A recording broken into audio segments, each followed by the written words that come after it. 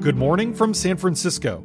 I'm James Hohmann from The Washington Post, and this is the Daily 202 for Friday, April 12th. In today's news, Julian Assange was indicted on a narrow charge of hacking just before the statute of limitations ran out. Senate Republicans torpedo Herman Cain's nomination to the Federal Reserve, and an Israeli spacecraft crashes into the moon. But first, the big idea. White House officials have tried to pressure U.S. immigration authorities to release detainees onto the streets of sanctuary cities to retaliate against President Trump's political adversaries, according to multiple Department of Homeland Security officials and email messages obtained by The Washington Post. Trump administration officials have proposed transporting detained immigrants to sanctuary cities at least twice in the past 6 months.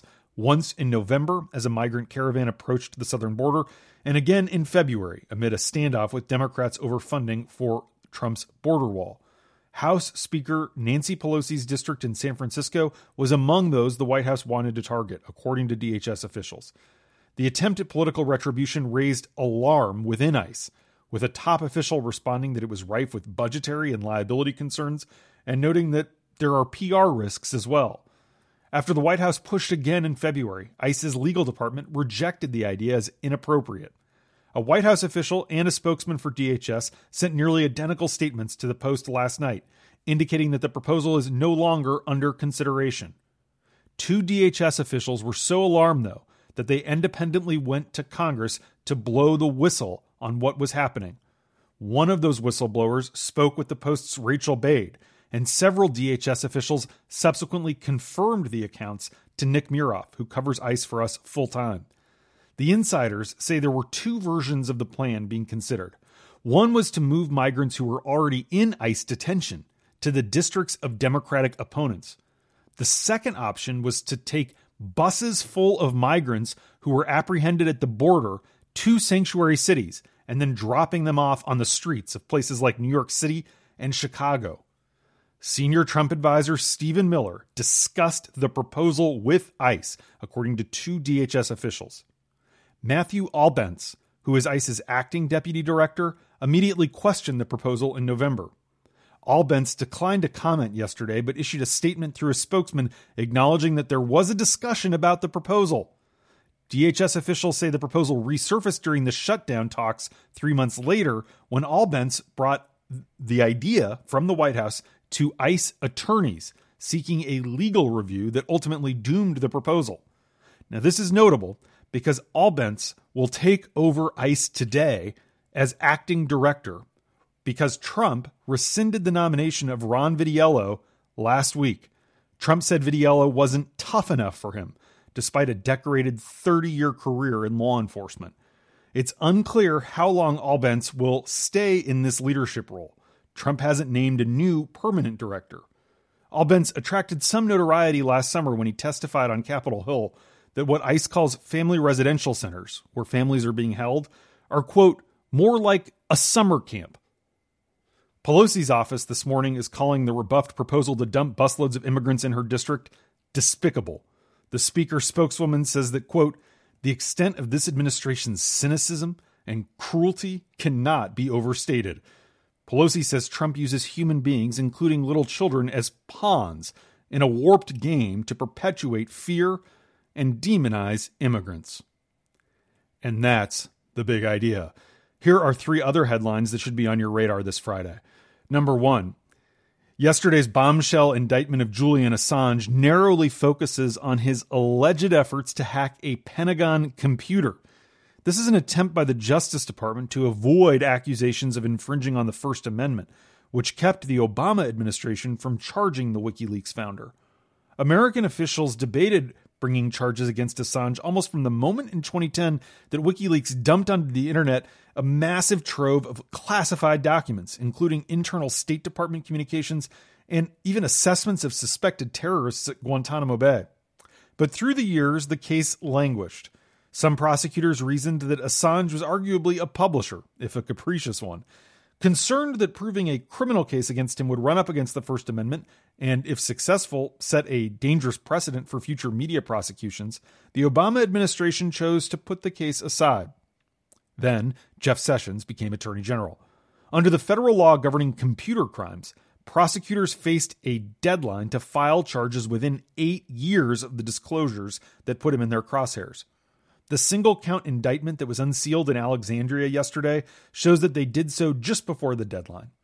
The indictment accuses Assange of conspiring to help former Army intelligence analyst Chelsea Manning crack a password so that she could log on to a Defense Department computer anonymously. The indictment does not include evidence that Assange and Manning ever succeeded. Analysts say focusing narrowly on that incident is a deft way of fending off criticism that the case puts news organizations in legal jeopardy. Following Assange's arrest, Trump attempted to distance himself from WikiLeaks, which he repeatedly praised in October 2016 after the website posted hacked emails from the DNC and Hillary Clinton's campaign chairman, John Podesta. Yesterday, Trump said in the Oval Office, quote, "I know nothing about WikiLeaks. It's not my thing." By NBC's tally, Trump mentioned WikiLeaks 141 times at 56 events during the final month of the campaign. He often used the word love to describe his feelings toward the site. Number 2. At least 4 Senate Republicans have indicated opposition to Herman Cain joining the Federal Reserve Board, effectively sinking his nomination and signaling growing GOP unease about Trump's efforts to remake the Fed and monetary policy. A strong ally of the president, Kevin Cramer from North Dakota, joined 3 other Republicans, Mitt Romney, Lisa Murkowski, and Cory Gardner, in announcing opposition to Cain's appointment. Cramer cited the multiple women who have publicly accused Cain of sexual harassment and expressed eagerness to testify before the Senate Banking Committee, a spectacle that Senate Republicans have been eager to avoid. As word of the backlash moved through the White House late Thursday, the long odds of confirmation became clear. It also became increasingly likely that Cain will not be formally nominated by Trump because the Senate support never materialized.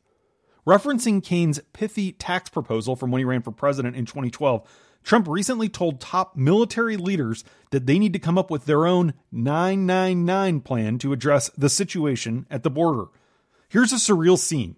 Multiple sources who were in the room told my colleagues. Trump was meeting with generals and other military leaders for a meeting about securing the border with Mexico. They were in the White House Situation Room.